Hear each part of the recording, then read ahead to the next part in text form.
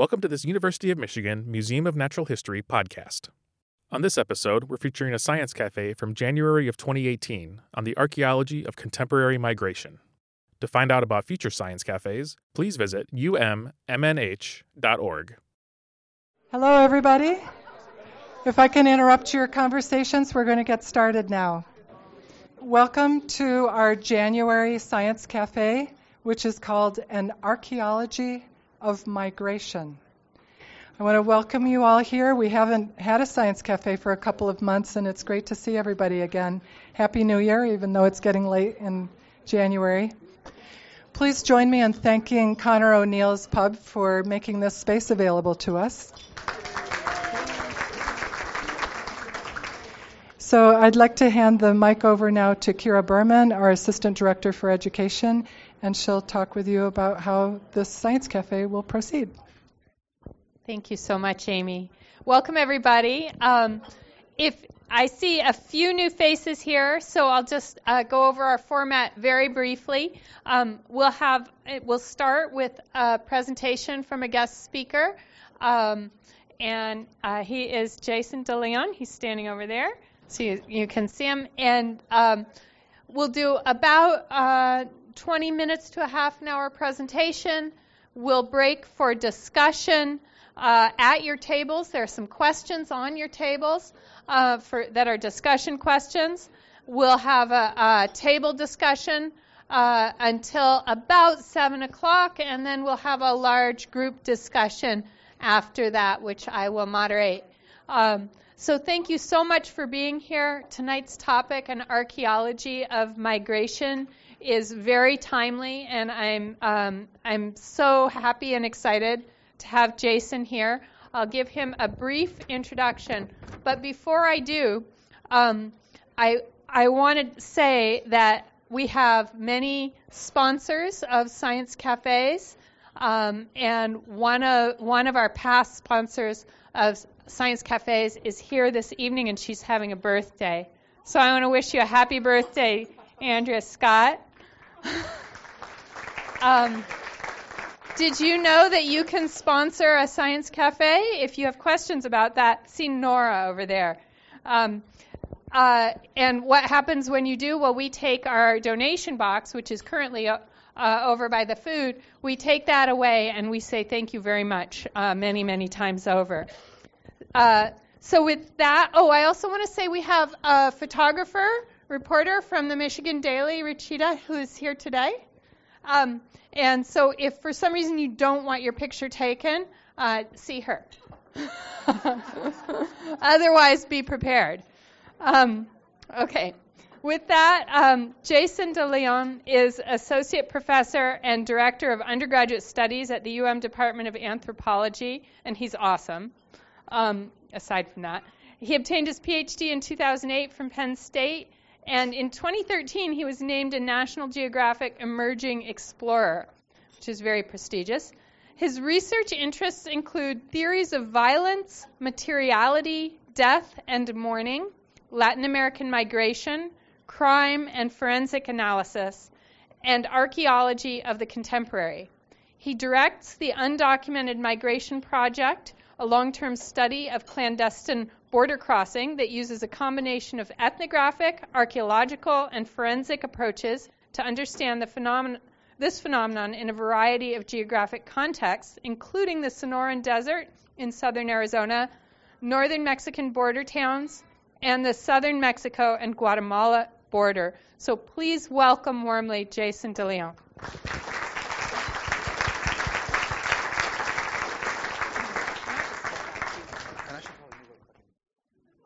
Thank you so much for having me. And I was joking that if you want me to get me to do something, you just say, "Oh, there's going to be beer." So anyone in the room who's trying to get me to do other like guest lectures. It's just kind of one thing on the request list.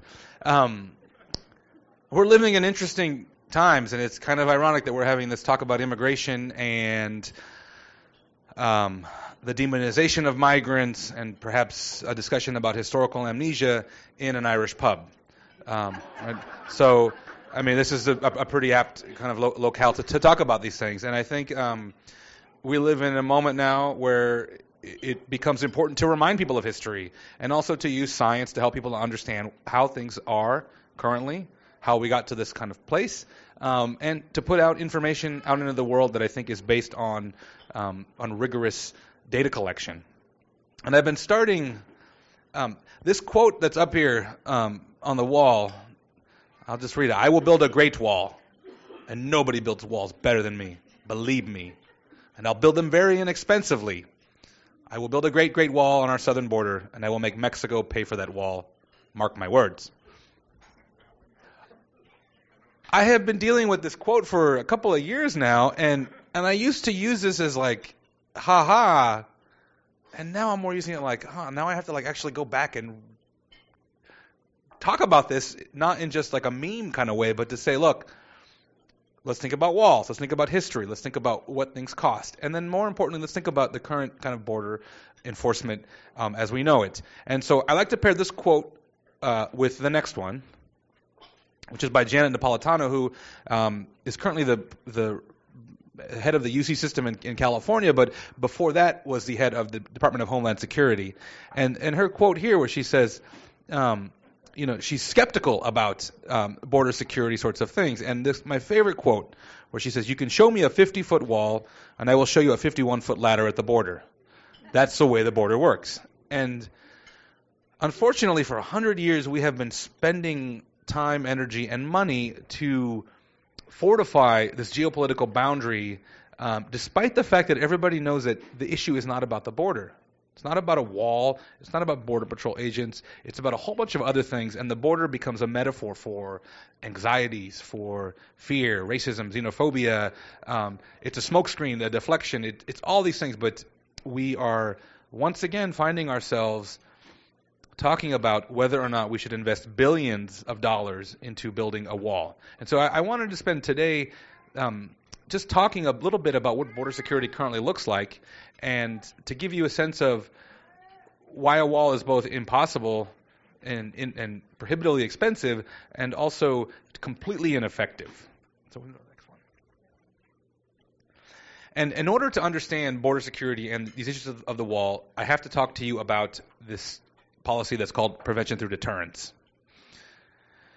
And so prevention through deterrence came about in the early 1990s, and the story of it is really fascinating. Bowie High School, which is located right on the border, it's in El Paso, Texas, is literally with a couple of hundred feet from the U.S.-Mexico boundary.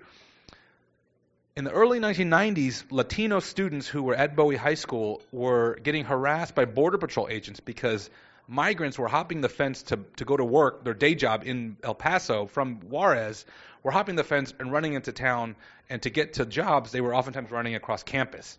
And so Border Patrol starts chasing these migrants through this high school campus. And of course, it becomes impossible to identify who is undocumented if everybody looks the same, right? So, okay, well, if race and the way that someone looks becomes your criteria for illegality, South Texas, Southern California, everybody, there's a lot of brown people, and it becomes impossible to distinguish who is legal and who is not. So students at Bowie High School and some of their teachers put together a court case and started to sue the federal government and saying, look, we are tired of you harassing us, students, citizens, people with green cards, people who are U.S. citizens who are going to school. We are facing a lot of discrimination on campus on a daily basis. So imagine you're walking to chemistry class and you get detained by Border Patrol because of the way you look, and you have to show your ID, you have to convince them that you're illegal. So this was going on for many, many years. And so finally, these students put together this proposal to say, look, we're going to sue you now for these human rights violations. And what ends up happening is the Border Patrol sector agent at the time was a man named Sylvester Reyes, and he kind of recognized that this is a problem. This is bad for business if your constituency is 90% Latinos, and they're saying, look, you're arresting my kid on the way to chemistry class. You need to fix this sort of thing. So Reyes came up with a plan, and it was totally unsupported. He just kind of went rogue in a lot of ways and decided that he was going to get a bunch of agents, line them up along the border, put them in and around Bowie High School, was going to bring in helicopters, trucks, have people permanently stationed on campus and nearby. And so if you were a border crosser headed to work in the morning and you kind of creeped up on the fence and said, well, there's 24 agents here, I'm not going to try here. I'm going to walk a mile east or west where there's nobody, hop the fence, and then go to my work, go to my job, and then go back to Mexico in the evening. So this is what happened. And it was totally unsanctioned, but what it did do was it made the students feel better because they weren't getting harassed anymore. And from Reyes's perspective, and Reyes is a Latino as well, and so something else to talk about is the fact that over 50% of Border Patrol agents are Latino agents, and so you get all these kind of complexities about race that happen with this law enforcement. So it makes these migrants have to walk out into the woods, the outskirts of El Paso or Juarez, to hop the fence. And so it doesn't actually stop migration by putting all these agents on the border. It just slows them down. And so, or redirects them. And so what ends up happening is these folks, they walk 5 miles east or west, hop the fence, and now they're walking around in the woods. And so they hop the fence and there's nobody around, so I got to walk 5 miles back. But now a Border Patrol agent sees you in the middle of the woods and goes, well, there's nobody out here. You have no reason to be out here unless you are a border crosser. You're easier to catch. And I'll show you some of the language that they use in terms of how putting people into desolate places can become an important enforcement strategy. But what ends up literally happening is it just makes things less visible, because it used to be like this. This picture up here is from San Diego from the early 1990s. If you went to San Diego in the early 90s at dusk, or San Isidro, there's a place called the Soccer Field where hundreds of migrants would congregate at the end of the day, wait for it to get dark, and they'd hop the fence and run into the U.S. And Border Patrol would be stationed there and be looking for these folks, but there weren't enough agents to catch them. And there's a kind of old movie from the 90s by Cheech Marin called Born in East L.A., where they kind of parody this phenomenon, but it was something that was happening on a daily basis. And they would make these videos of folks hopping the fence and running into downtown San Isidro and to say, look, we are being literally invaded right now. This is what immigration looks like. We need to secure the border. And Pete Wilson, at the time, who was the governor of California, was getting a lot of pressure from San Diegans who were saying, look, the border is out of control. We're seeing these videos. We need to fix things. And so he saw what was happening in El Paso. These folks in El Paso were saying, well, we just put a bunch of agents in downtown El Paso and our problem was solved. We no longer have to look at border crossers because now they're out in the woods. So Pete Wilson said, well, let's do the same thing here. So he does that. And people realize at the same time as they're pushing migrants away from these urban centers out into the woods, at first Reyes gets a lot of flack from the Border Patrol. They're saying, look, you're going kind of rogue, man, and we don't really appreciate you coming up with these policies without approval. But then Pete Wilson does it. And then someone else, and then people go, well, it's working in California. It's making migration less visible. And so they started to come up with a policy to see if they could formalize this use of the environment and kind of a show of force in urban areas so that migration would become both less visible, which is better for politics. There's less photos to take of people hopping the fence, and you can say, look, I'm being strong on security because you no longer see migrants.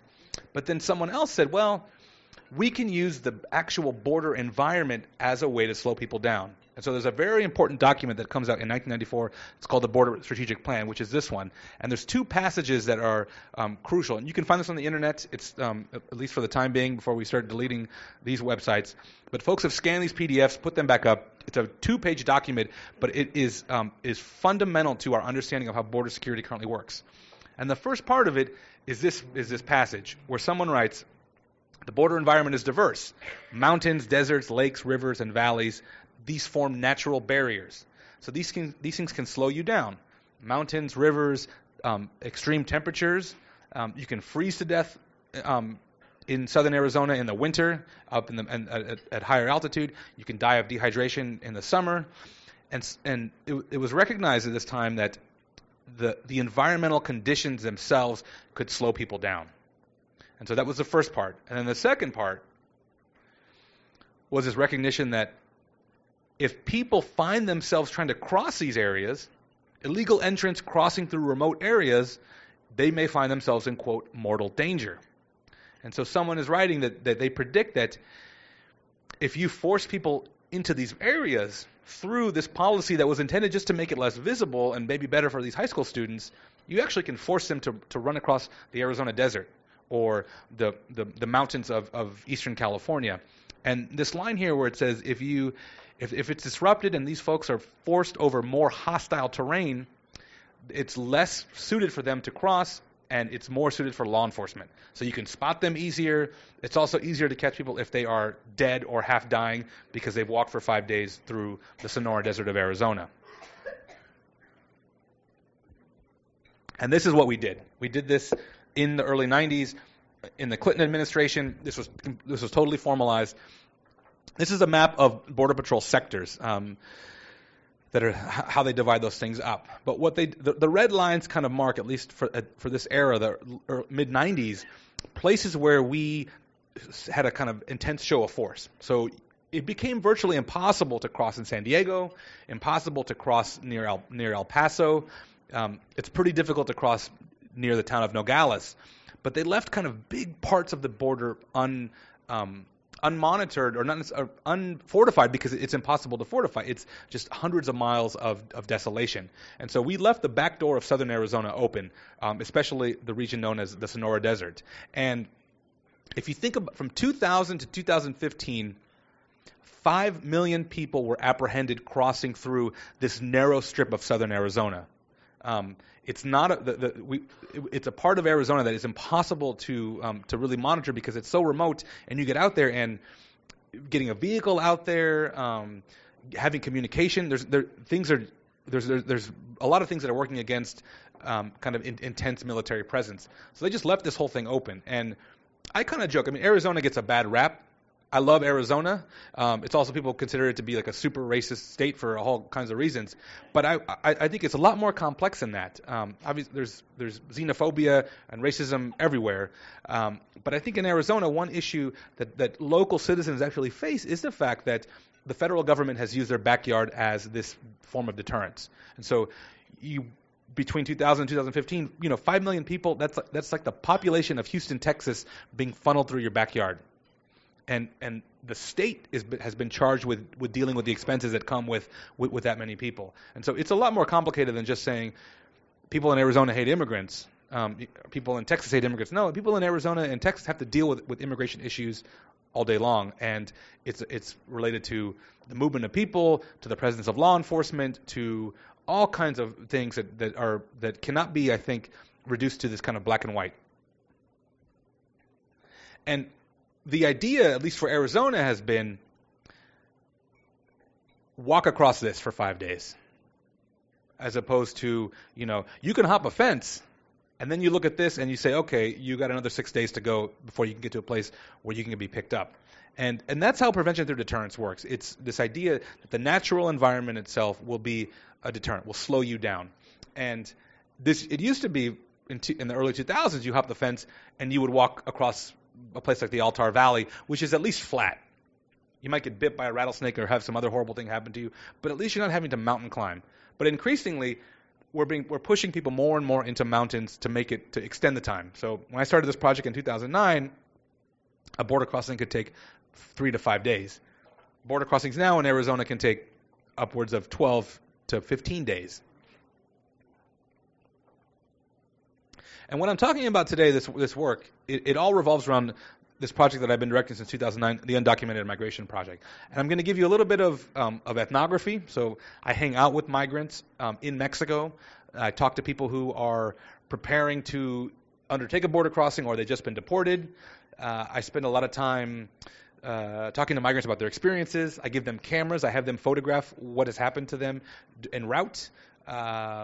We've been using forensic science to understand what happens to the bodies of migrants who die out in this really remote context, and also using archaeology to document these traces of this experience. And one of the arguments that I want to make in this today is that this experience that people are having and the things that they leave behind are an important part of American immigration history.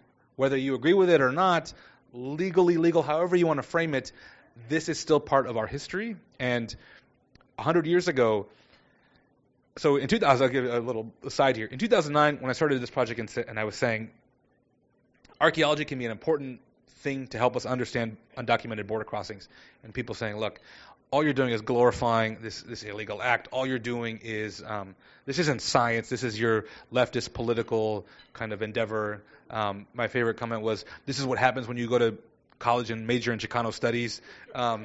I didn't even major in Chicano studies. I was an anthropologist, but I knew that archaeology could be important to understand this process. And I have friends who study the Irish experience in the early 20th century. They couldn't have done this 100 years ago. If I had been walking around 5 Points, New York 100 years ago saying, hey, these Irish immigrants who people don't like and they don't want to be here, picking up their stuff and saying this is important historical material, I'd even punch in the face. Which is kind of what we've been having to, this thing we've been having to do lately is to argue that, look, it's all the same. It's just right now it's so close to the bone that it becomes difficult to think about this as archaeology without fully engaging in the difficult politics of it. But that's what we're trying to do. We're trying to use science, social science, to understand this process. And I just want to give you a quick little preview of like what border crossing looks like in this current era. That's Memo on the left and Lucho on the right, or at least those are the pseudonyms that they chose for themselves when I write about them. These are pictures that they have taken en route with disposable film cameras, and these were two men that I got to know quite well during the course of field work who have helped me to understand this process. And they would say to you, Memo and Lucha, they say, okay, you want to explain, and they are always concerned about how I will explain this to people. They say, when you go talk to whoever it is they imagine me talking to, students, the general public, they think I'm just some weirdo who they don't actually understand that people want to hear about what their lives are like. So it's always a funny conversation about, people want to hear about you, and they're like, well, just give them my phone number. Because it'll be a better story. I'll probably tell them the truth more than whatever you're going to make up as you go. So, but they've been really crucial characters for me. But what they would say is they'd say, okay, look, you want to understand border crossings. You're going to go to southern Arizona. This is a map of the U.S.-Mexico border where we work. The kind of gray little oval there, that's the survey area where we've done a lot of archaeological work. I'm going to go to the next one. The town of Altar, they would say, that's an important place to go to first if you're a migrant. You go to Altar to hook up with a smuggler, to get prepared to go into the desert. And this town of Altar revolves 90% around human and drug smuggling. And I'm happy to talk about those distinctions later on. But this is a town that everybody knows that this is where you go to meet your smuggler, to the point where the local baseball team are called the Coyotes of Altar. So coyote, right, in Spanish is a euphemism for human smuggler. That's also the baseball team. It's actually Wile E. Coyote. I don't have that picture, but everybody there knows that that's what you're going to go there to do. You go there to kind of get situated to enter the desert, and then from there you'll hop in a van and you'll be driven up to the U.S.-Mexico border, where then you will walk for 5 to 10 days. And if you go to Altar, it is one of the weirdest Mexican markets, outdoor markets in general, that I've ever been to, because Altar focuses practically 100% around human smuggling. So you will find many vendors who will sell you camouflage backpacks, dark clothes, hiking boots, first aid equipment, high salt content foods, water bottles. Every single thing that you will need as a border crosser, you will find in Altar. And it's an incredibly interesting archaeological assemblage because you can watch it evolve in real time as people are changing technologies, reacting to Border Patrol changes in security measures. I mean, this is where Janet Napolitano would tell you, you want to buy a 51-foot ladder, you go to Altar. And I promise you now that they're scheming about how to make money on some new adjustment to whatever border security thing we're going to throw at them next. I work a lot with smugglers now. They love Donald Trump. They're like, man, I'm just going to make a lot more money now. These economic things just revolve constantly, and so. But this is a place where you will just see how a peasant farmer from Oaxaca or Chiapas will spend $100 and be able to get across this desert in 10 days. They may die during that process, but they're bound and determined, and there are folks who will sell them the technology that they might need to do this thing. And these folks will tell you, say, look, all right, this is a shot taken by Memo with one of these disposable cameras. They'll tell you, like, look, things are bad where I live, and so whatever you're going to throw at me, it's probably not as nothing that you can throw at me at the U.S.-Mexico border is going to be as bad as watching my children starve to death or dying because of being killed because of the drug wars or whatever the current kind of things that are happening in Latin America that oftentimes we as the U.S. are involved in. These folks will tell you San Pedro Sula is worse than whatever the Arizona desert can throw at me. This is a picture from the Sonora Desert that Memo had taken. This is right at the boundary. And when I was asking about this photo, I said, "What's up with this picture, man?" And he says, "Well, I wanted you to see how beautiful this whole environment was." I'm like, "Well, beautiful?" I'm like, "Well, what are you going to do in this picture?" He's like, "Well, I got to walk between those two mountains in the distance. That gets me to like Sahuarita, which is still about 20 miles from Tucson. So this is probably, that's 45 miles across this landscape through the mountains. They're doing this in the middle of summer, so temperatures are averaging above 100 degrees. But he's telling me, he's like, man, I wanted you to see how crazy this is, but also like to know that when I look at this environment, I tell myself that this is my choice. I can look at this as a death sentence or look at this as something that I'm going to overcome. And those are my kind of two choices. And he's like, and you can't do this. You can't be negative about it because you're already leaving so much negativity. And so this now, you've got to find new ways to engage with. But this is our border enforcement. This is what our security looks like right now. It's this giant area of the desert. And as I was saying, it's not a flat kind of easy, like, you're walking 40 miles, but oftentimes now it's 40 miles that look like this. So you are wearing kind of crappy hiking boots that you bought at a Mexican Walmart for $20. You're wearing blue jeans. You've got a couple of T-shirts in your backpack, 2 gallons of water. At the most, you can probably carry 4, but that's pretty rare. You have to drink a gallon of water a day in the summer to survive this thing. You have no compass. You have no map. You are just kind of working with your wits and whatever knowledge you've been able to accumulate. But increasingly, people are coming up through these mountainous areas. And oftentimes they're walking in complete darkness and no flashlights, right? So you're walking around with a flashlight in the desert. That's not. We've got drones. We've got all kinds of people. You will be spotted immediately. If you're caught with a compass or a map, Border Patrol will say, "Hey, well, you must be a smuggler because you're the one kind of leading the group." And my smuggler buddies laugh because they say, "Well, what smuggler worth their salt would be carrying around a map or a compass?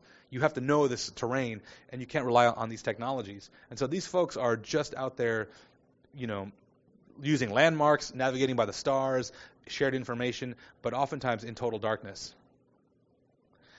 And I grew up in L.A. I kind of hate nature, and I hate the outdoors. To be blunt. I've come to love Arizona. I'm describing this landscape in kind of negative terms. It's a beautiful environment, especially for the Tohono O'odham, who are the native folks who live in this region. This is a very special, important place for them. If you're some city slicker from L.A. who would prefer to be drinking beer, eating candy, and watching Law and Order, this is a terrible place. So when I had to kind of go out there into the desert and do this stuff in the beginning, I was like, man, this sucks. And I've only been here for like 6 hours. So, and I've got, $200 hiking boots, a GPS, 9 liters of water, a satellite phone. And I've gotten into a lot of trouble out in the desert with all this equipment. I've almost stepped on rattlesnakes numerous times, scorpions, the cactuses, whatever, the cacti, all these things out there. This is nature's laboratory for how to mess you up, because it's like everything out there has evolved to bite you, stick you, inject venom into you. It's a really dangerous place if you have no idea what you're doing, which for a lot of migrants, you're coming from the mountains of Oaxaca or the Gulf Coast of Veracruz. This is like going to Mars. And so you're going to Mars in sneakers with 2 gallons of water and very little understanding of what you're about to get into. And this experience will kill you. And it will also, for those who are lucky enough to survive it, I think a lot of times there's a lot of permanent damage. Physical damage, emotional damage, the PTSD that comes from spending 10 days in this environment, from being attacked by animals, from being dehydrated, from suffering from hyperthermia or hypothermia. The folks that I work with oftentimes talk about the months and years it takes to recover from one of these events. And these folks will do it multiple times. There was a survey that came out from San Diego, UC San Diego, in the mid-2000s, and they found that something between 90 and 98% of people actually got across eventually. It might have taken them 5 times to do it and $15,000 to do it, but they did it. Unfortunately, there's a lot of folks who aren't able to get across, but I think that there's a trauma that happens to people during these processes. And so Memo, in this picture underneath the tree, they took this picture. When I asked him about it later on, I said, "What's going on here?" And he's saying, on this, we'd walked for 4 days. We'd walked for 18 straight hours. At this point, he was vomiting blood and foam. His blood pressure had just plummeted. They were going to leave him behind. And he was thinking, okay, well, maybe now this is it for me. And when I saw this picture months later, he was still recuperating from this event, was still struggling with the physical effects of this thing. But he would also tell you that, look, like, this makes me a better person. Like, I'm a hard worker. I don't take things for granted anymore because I've gone through this process and I really value a lot of things. And I want, I think for a lot of these guys, they want people to know that, like, they know that none of this stuff is easy. And many folks who have come here are not coming here easily. And they're coming here with a lot of sacrifice and for reasons that are out of their control. But so it ends up being really complicated because I asked Memo, I said, well, so obviously, like, this is a horrible kind of experience. And he said, well, part of it is horrible. It almost killed me.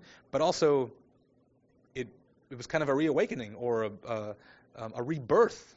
I have a new appreciation for the value of life because of this kind of horrible thing that I've survived. And it's something that a lot of these migrants carry with them. And I think this is not unique to the Mexican experience. I mean, I think you talk to people from Ireland, you talk to people from Italy, from Eastern Europe in the 20th century, early 20th. I mean, they suffer so much to come to this country, and they carry that with them forever.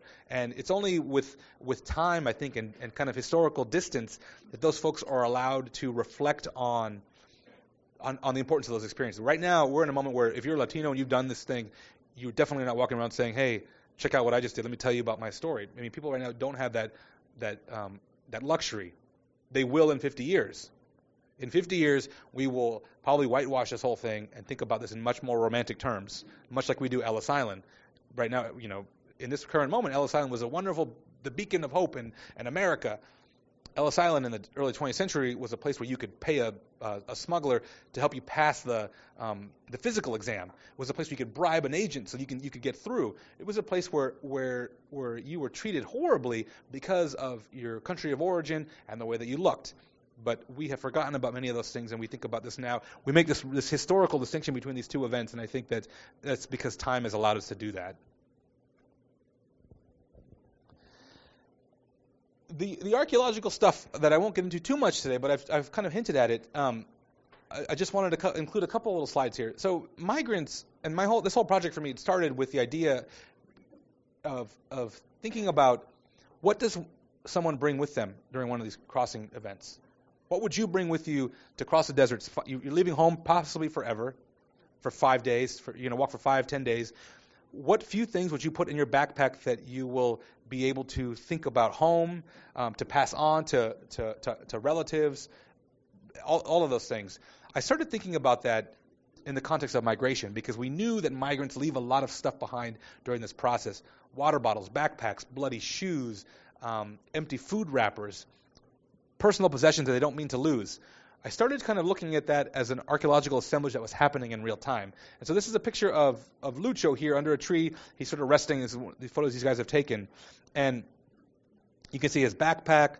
You can see his, if you get closer, it's like foot powder, but kind of some personal things that he'll probably take those all with him. But a lot of folks leave stuff behind. And what ends up happening is you get kind of you get these places where someone has passed through, but they have left a physical trace of that experience in that moment. And so on the right, this is an archaeological site. We call them migrant stations, for lack of a better word, but they're basically places where people have passed through. Maybe they've eaten some food, they've had a little campfire, they've changed their clothes, and often they've taken a nap, and they've left stuff behind for different reasons. Maybe they got picked up by their smuggler, and the smuggler says, "Hey, you're dirty. You're covered in desert grime. Clean up. Leave the backpack behind. We got to put you in the car so you don't look like a border crosser." Or it could be a person was sleeping, Border Patrol showed up, and they ran off. People leave stuff behind for all kinds of reasons, but it has a kind of a temporary or an ephemeral archaeological footprint that we have tried to come through and collect and analyze in different ways. And for me, these materials are really a crucial part of our history because they are going to disappear, and they have been disappearing for many years. And the archaeology in this instance becomes a way to rescue this stuff as a part of our shared history.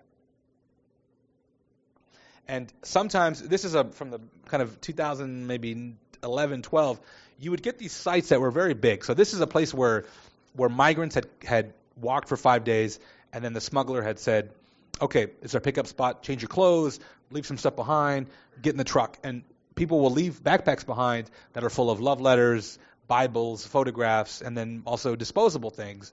And things will kind of build up. This stuff gets cleaned up by the Sierra Club and other folks.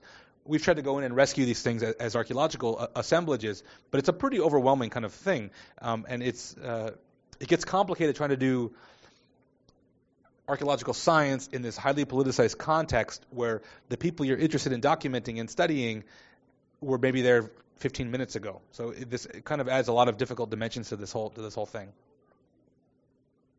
But over the years, we've been collecting this stuff. And so the University of Michigan, we currently have about 7,000 objects in this collection. This ranges from shoes and backpacks and water bottles to more personal items. And over the years, we've tried different ways to think about archaeology and immigration from these different kind of social science, I think, lenses. We've done exhibitions. We've done some stuff here on campus at Institute for Humanities, an exhibition called State of Exception. It was at MOCAD, and it's been other places. We've taken these artifacts and put them into exhibition contexts to get people to engage with them. So this giant wall of backpacks is something that we did for many years. But at the end of the day, I think one of the things that I do want to argue is that this is history. It's the history of yesterday or this morning, but this is our American and global history. These are artifacts. We should treat these things with as much respect as we would the things that we find in Ellis Island, the things that we find in the Maya area from pre-Hispanic periods. But there's no difference between this stuff and that stuff other than the fact that we can ask the people who left the stuff behind right now about these issues. And we're dealing with these issues on a kind of daily basis.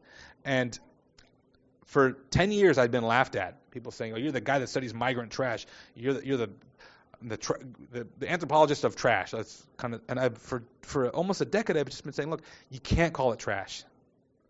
It's not just refuse. To call it trash, to call it garbage, undermines the historical importance of this stuff." And I wouldn't call a lost Bible, a family photo album that was lost during this stressful thing. I would not call that. I'd be uncomfortable calling it garbage, because it is something else. And oftentimes, they're things that were not meant to be left behind. And probably one of my most proud moments of this whole project, we spent many years negotiating with the Smithsonian about these materials. Are they trash? Are they not trash? Artifacts, not artifacts. History, not history. There's a curator at the Smithsonian, a guy named Steve Velasquez, who was a really just smart, kind of thoughtful and forward-thinking individual who was able to kind of negotiate the accession of about 120 objects from this collection. So if you go to the Smithsonian today, the American History Museum, they have a new exhibition that's out. It's called Many Voices, One Nation. And on permanent display, at least for the next 25 years, are about 5 to 10, it rotates what they show from our collection. But we have materials in that collection now that are connecting the immigration experience in the United States with what's happening in the contemporary moment in Arizona and Texas, with stuff that's happened in previous times. But that was really kind of fighting for archaeology to have that voice, this contemporary archaeology in that context. And so the last thing that I want to kind of end on here is, so I've talked about success. I've talked about people who go through this stuff and they come out and maybe they've been fundamentally kind of changed, and they can sort of speak to the powerful kind of immigrant experience. But I would be remiss if I did not talk about those who fail. And so we can just you can just scroll through all of them if you want. So because I think I forgot this is a bulleted thing. So I talked about prevention through deterrence as this thing that people recognized would shift them out into the desert or into the mountains and slow them down. In 1997, this thing had been in place, prevention through deterrence, for about 5 years at that point.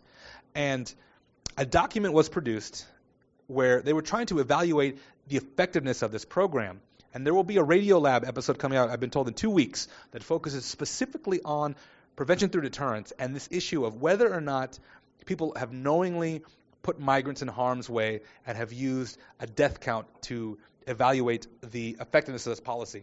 And I have argued in many places in my book and other places that, yes, we kill migrants with this policy. We've known that for a long time, and nobody seems to be blinking an eye about this.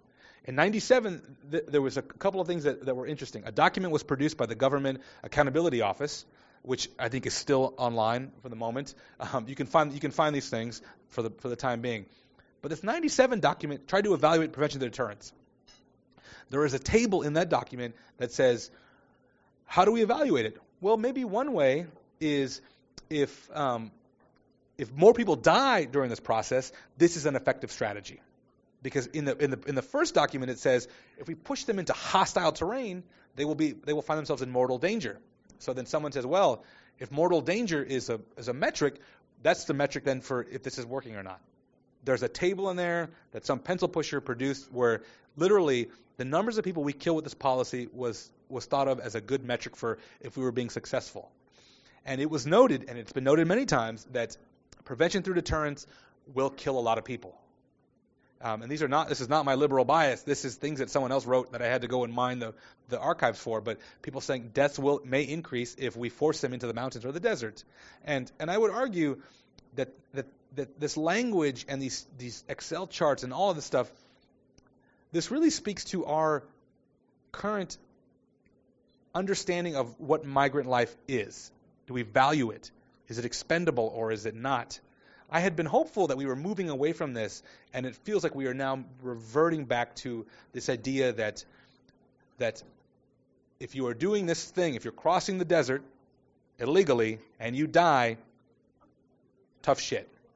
And I think that we have to ask ourselves about the relationship between legality and human life, and we also have to ask ourselves, is this who we are? As a country, and I'm struggling to have nuanced conversations about legality because I find the laws to be so unjust, and I find there's so many other things that are happening right now that it's a privilege, and it's oftentimes it's a position of privilege to be able to reduce things to black and white like this, legal versus not legal. It's just not a world that I've really come to know. And I want to just show you this last little chart here about the death spike. And there's a fact sheet going around that's produced by the Colibri Center for Human Rights, which is an organization in southern Arizona and Tucson that works with the families of the missing. So many migrants go missing in the desert and are never found. Many people die during this process and are never found. And if you look at the connection, 1993, I'm not a big fan of charts, but I'll just break this down for you quickly. In 1993, prevention through deterrence starts. So the policy starts shifting people into the desert. In 1994, it's probably my phone. That sounds like my phone. Iggy, sorry, my son's back there watching who knows what on YouTube. And in 1993, this policy starts. In 94, we crashed the Mexican economy with NAFTA. And I know that people in the White House are saying that NAFTA was the worst deal the U.S. has ever signed. It's actually the worst deal for Mexicans. U.S. capitalists have profited, at least a certain segment of them, quite a bit from NAFTA, and we as consumers have also profited from NAFTA. But in 94, we crashed their economy, and people can't make a living, so now they have to start migrating. If you look at this graph, the death spike starts to rise during that moment in 93. This kind of perfect storm of desert policy and then NAFTA. People have to kind of leave home, and I'd be happy to talk about the differences in how the ACLU counts migrant deaths versus DHS later on. But I just want you to know that it used to be that you averaged maybe 10, 12 deaths a year across the entire U.S.-Mexico border. And if you go to the last little thing here, that statistic right there says 2,908 bodies recovered since 2000 in just Arizona. We're pushing 3,000 now of just recovered bodies. 1,200 of those are probably unidentified, and so the Colibri Center, their fact sheet will give you more data on that. But many families destroyed by this, many people who will never be found, and all of this revolves around this idea of prevention through deterrence. And this is how we still do business today. This wall that we want to build, we don't need a wall. We've got this desert that does this stuff to people that we've been doing for a long time. And so the wall is just a waste of money because we already have a thing in place that is slowing people down either through physical kind of assault or through actual death.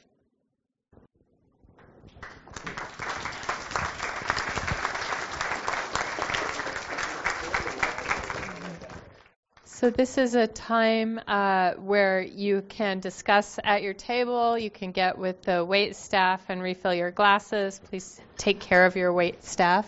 They're working hard to take care of you. And then we'll get back together for a group discussion in a little bit. Okay, thank you very much. Thank you. I hear a lot of different ideas and a lot of good questions out there.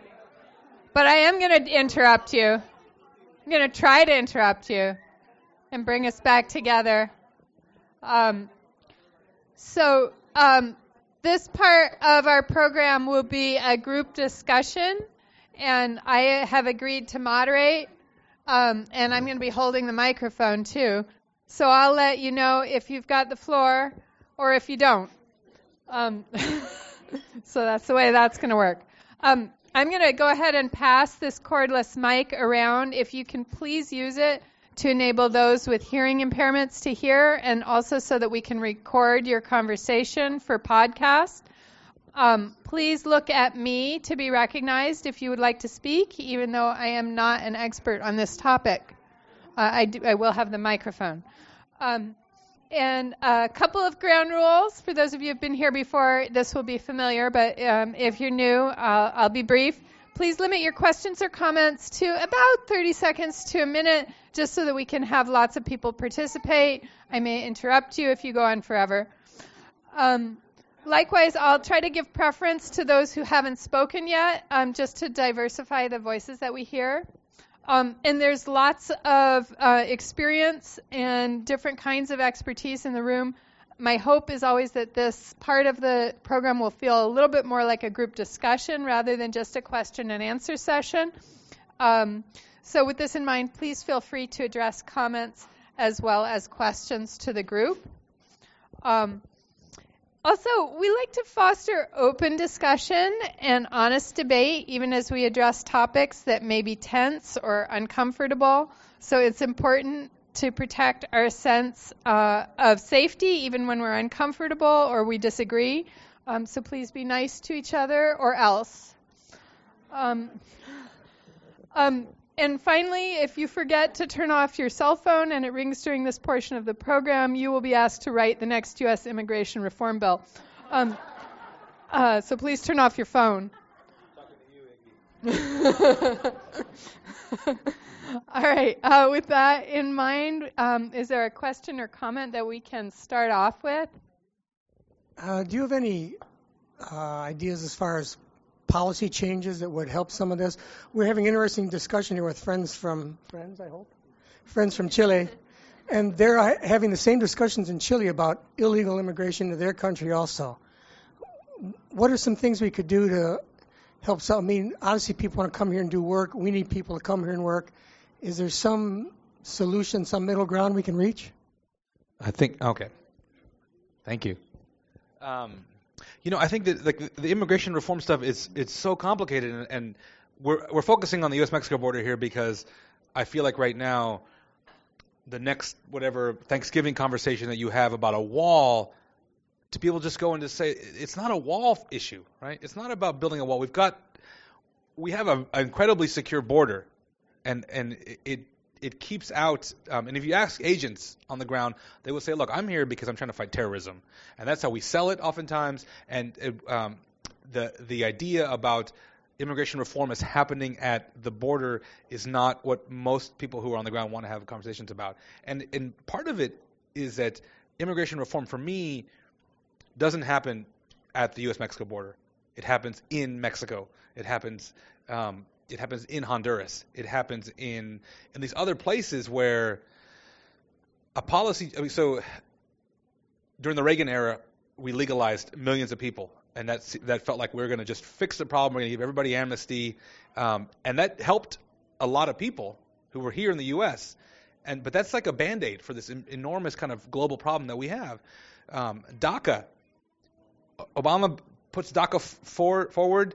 It helps like these incredible young people who have been here for a long time to not feel so scared for a little bit. And it was an important moment, but that's not comprehensive immigration reform. You'll have a new DACA group in 10 years, and we can't think about we pat ourselves on the back like every time we do one of these kind of stopgap measures. Like, oh, we passed we gave people amnesty in '86. We gave DACA to some folks a couple of years ago. Things are great. That is just these other big global, much more bigger global issues we're having that we're not dealing with. And I remember I was having an interview with a reporter from the BBC, and she said, "Well, what's your kind of comprehensive immigration reform policy suggestion?" I said, "My policy suggestion is to stop screwing with Honduras, to stop messing with Guatemala, and to stop buying cocaine and heroin from Mexico and stop sending them drugs." That's the first step in comprehensive immigration reform, is to acknowledge that the U.S. meddles in all of these different political systems and economic systems, and then those things create these much bigger problems. And Mexicans don't want to be here. It's not like people, I mean, the American dream, I think for a lot of those folks, the American dream is a way to overcome the American nightmare that we've created in these countries. And so for me, it's the first policy moment is to recognize that the things that happen elsewhere that lead to out-migration are oftentimes things that we're intimately involved with. And we need to start there and then think about, okay, if we reform that, what would this chain reaction then have for our own kind of current immigration policy? But right now, I think when we think about the border, we think about amnesty, those are really kind of temporary, right now kinds of things. But we need to play the long game with all of this. What fraction of the undocumented immigration is actually from Latin America and not from, Asia, Europe, Africa, China, wherever? NPR just did a piece this week on this poor Irishman who had been swept up in these ICE raids recently, right? But it made headlines because they were like, oh wait, Irish people too are undocumented. In the U.S., we tend, if we say undocumented, the idea is young. It used to be young, Mexican, and male, and now we know that it's way more diverse. I think that China, Africa, and then various parts of Latin America are representing huge portions of subpopulations of this group.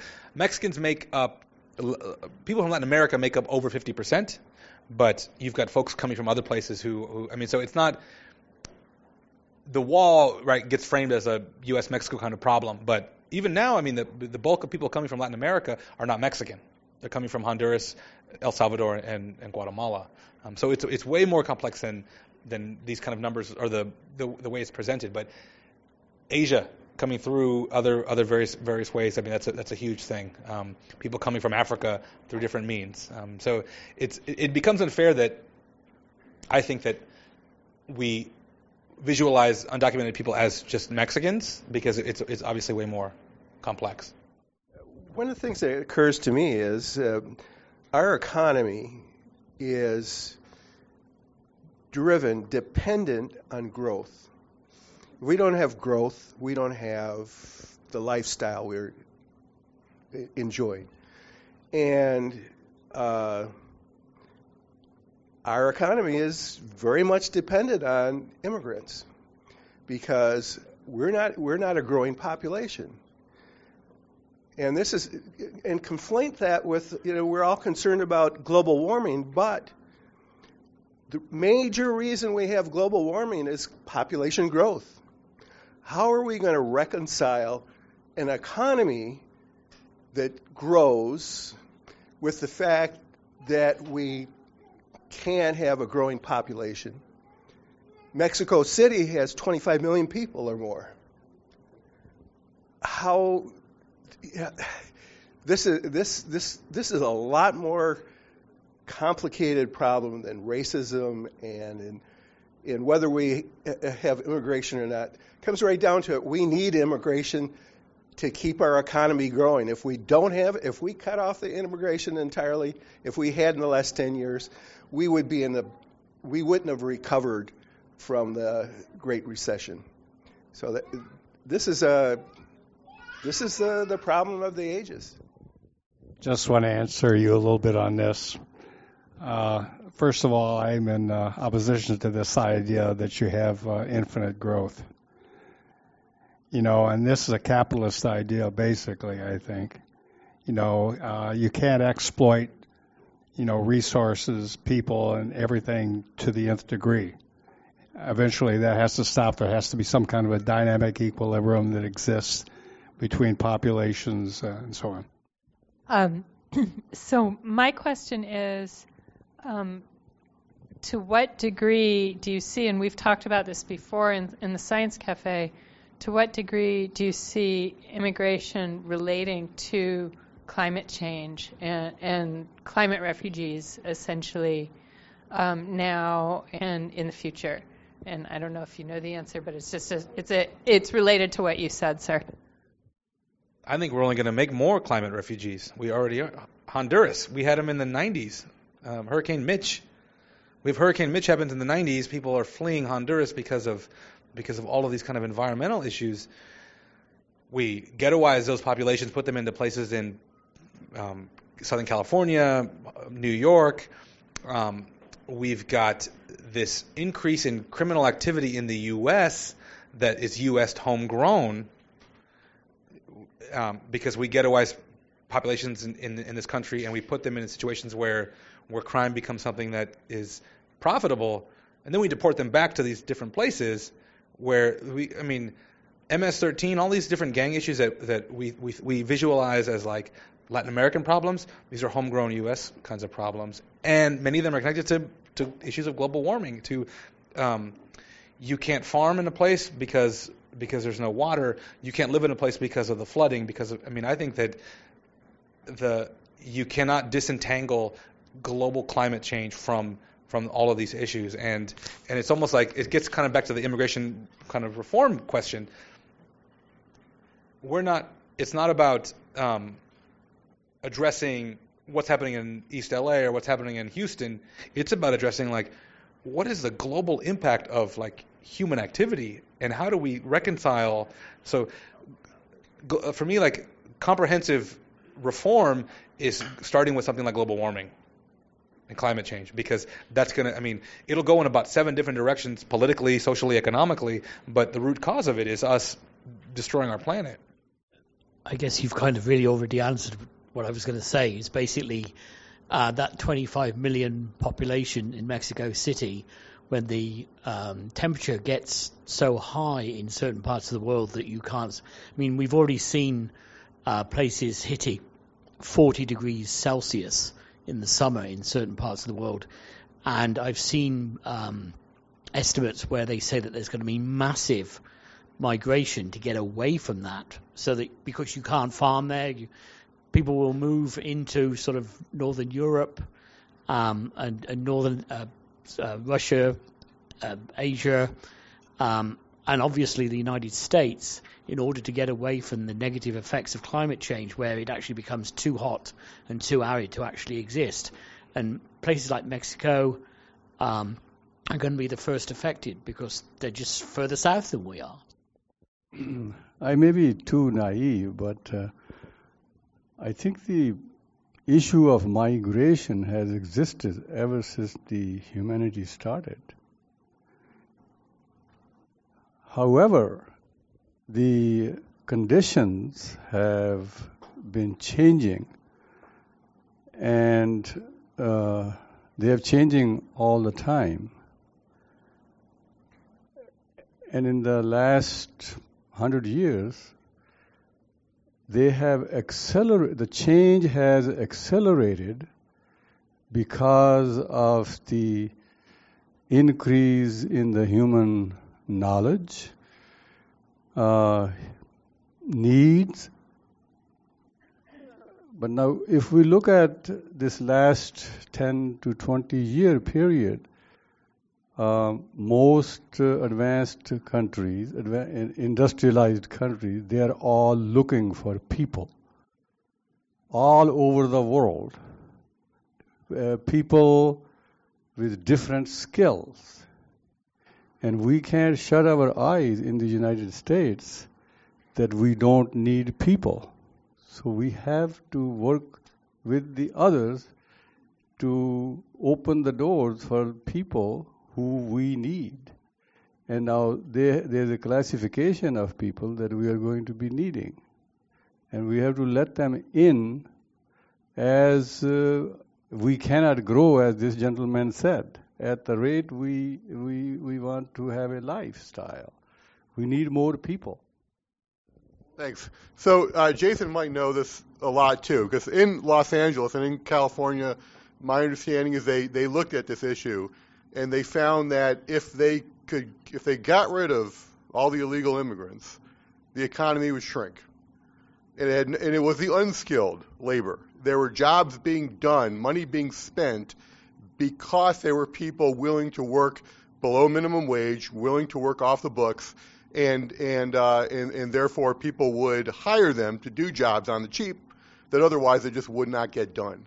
So you had more money flowing in the economy, more of that income multiplier working for you because you had that labor pool, and those were the unskilled people.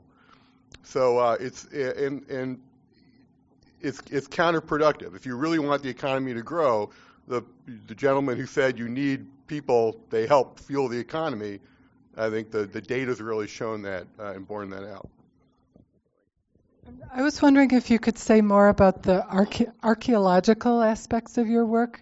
You talked about collecting objects, and some of those are ending up in museum collections like the Smithsonian.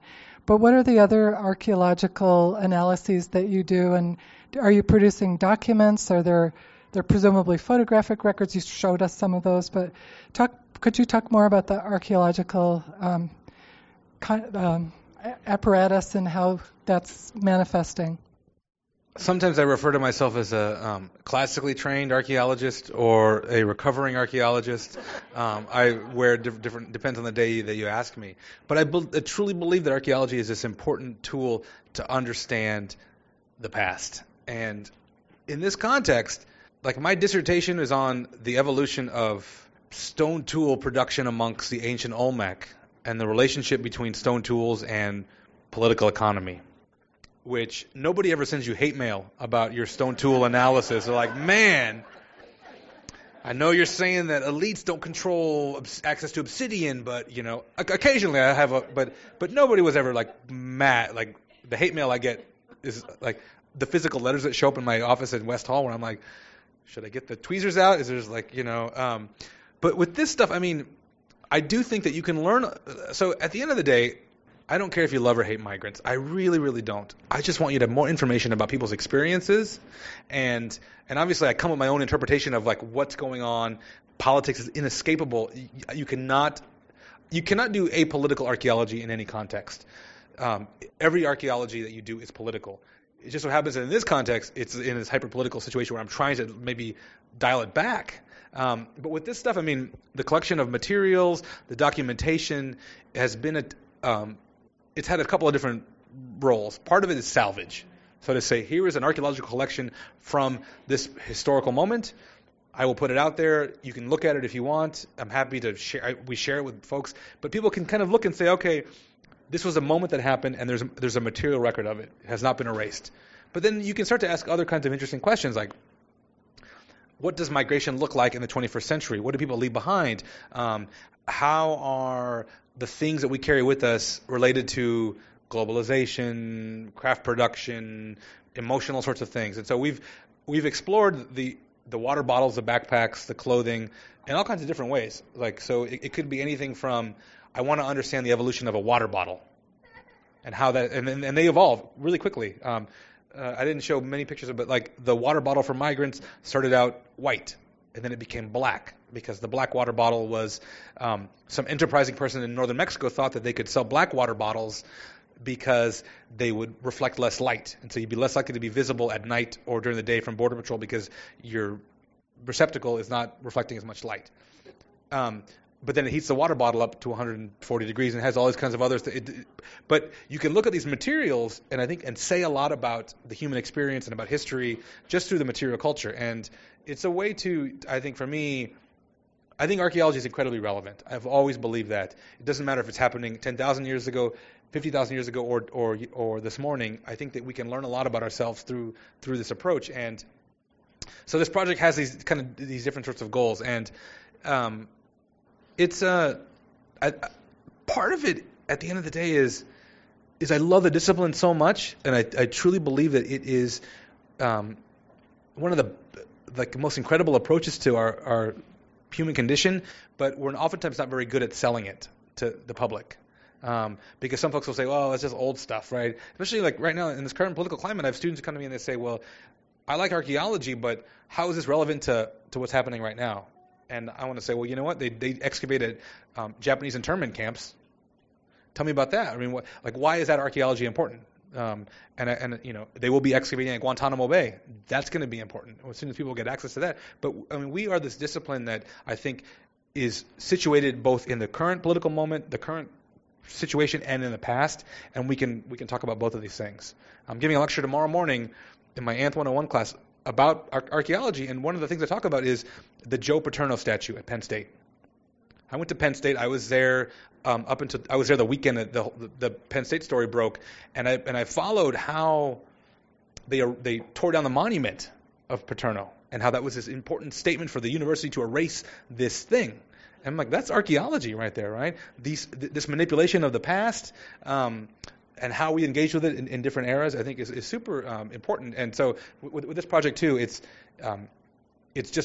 more that I can look at things that happened yesterday or last week or 5 years ago that I've collected, but I have to constantly engage with the current political situation now, which I think we all kind of do in some. I mean, I think about like feminist archaeology in the 70s, right? Was happening at a time when feminism was really starting to pick up speed. I think we're going to see a new round of that now, which is really exciting. And it's I think that everybody does contemporary archaeology because they're doing archaeology of the past in these sort of moments now, and we're getting better at thinking about that. Hi, I was just wondering what your thoughts were about Inarritu's Carne y Arena exhibit.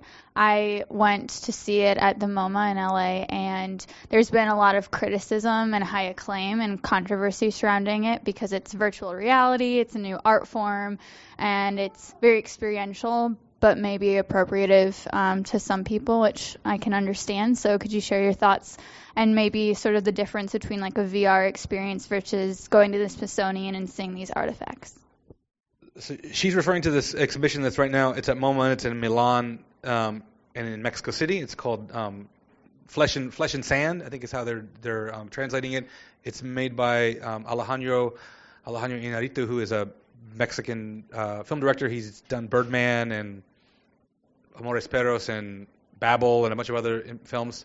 I know all this because I consulted on the exhibition, so I think I can speak to. It's a virtual reality exhibition where you walk in. I haven't seen the final version. I only saw it in the studio in LA where they had a prototype of it, where you walk in. It's a room like this, but it's round. It's pitch black. You take your shoes off. You walk around on dirt, and you wear a VR goggle. And they have a kind of simulated border experience where you walk past migrants and Border Patrol agents, and they're talking, and there's these stories kind of happening. It's kind of a powerful physical experience because I think partly the barefootness, walking on dirt, and it's kind of cold, and a lot of stuff's happening around you. When I went into it, when I was working on the project in the beginning, I was super skeptical of the VR. I was like, now it's like a cartoon. And as he kind of pitched it, he was like, well, it's an experience for rich donors to kind of engage with migrants. And he's like, I have a captive audience of people who have money who don't want to read maybe perhaps a book about border crossings, but they can go into the space and can I have them get close to this thing. I appreciate that sentiment. I appreciate that like he recognizes that he's a super famous wealthy dude who can create these scenarios where people will find some reason to go there who maybe they wouldn't do it in other places. At the same time, I mean, he and I, when we talked about the thing, I was like, because there's a moment where the Border Patrol shows up, and they're pointing guns around stuff, and I'm like, they're not mean enough. They're not saying enough nasty things. And I said, because when I've encountered Border Patrol as a U.S. citizen, you ever had a gun put in your face? You ever been called, X, Y, and Z? That's my experience. And he says, well, that might be a little too off-putting the public, right? I mean, because I recognize that, like, you've got to do this delicate balance of, I've got to come up here and tell you, I don't want to lose you in this. I want you to get something at the end of it. And the picture I showed in the beginning in this lecture of Trump, last time I showed the slide, I called him a wildebeest. Because I looked at him, I was like, he kind of looks like a wildebeest. And someone was like, okay, look, I get it, you don't like his politics, but like, now it's just kind of name calling. Well, am I a rapist and whatever else that Mexican Americans are called? I mean, I don't know. This is like the era of name calling. But I get the point of, like, you don't want to lose people in certain ways. You want to be able to sustain a conversation. And so I think that the accusations that it's like a vacation for like museum goers, or I think it's more complicated than that. And but I definitely appreciate that criticism, and I think we always need to have that. Like, should I be doing this? Is this like just an art piece? But I think if you were to ask him, there's good intentions, but it's popular. It's pop culture. It's a pop song about border crossings, and so it has to have a hook. It's like the Beatles versus the Rolling Stones, right? I mean, like, that's the Beatles version. The Rolling Stones version sometimes is like it's kind of too rough. Right? I want to thank you for being here. It's been so nice. You've been so generous with your time. We need to wrap up, and I have a couple of small business details, and I want to tell you about a few of the topics that are coming up. First, there's little yellow half sheets on your table. Those are evaluations. They let us know how we did tonight. And if you have a topic that you want to see in the future, you can write it down there. Or if you just want to be on our mailing list, you can write your email down there too. And that's great. Also, back in the back of the room, there is a donation box. Again, I have very high hopes for it. Although we like to keep them free for those who can't pay, these programs do cost money to produce, and the food and all that. So if you can donate, we certainly appreciate it. Thank you very, very much for coming, and I want to thank Jason once again for his time.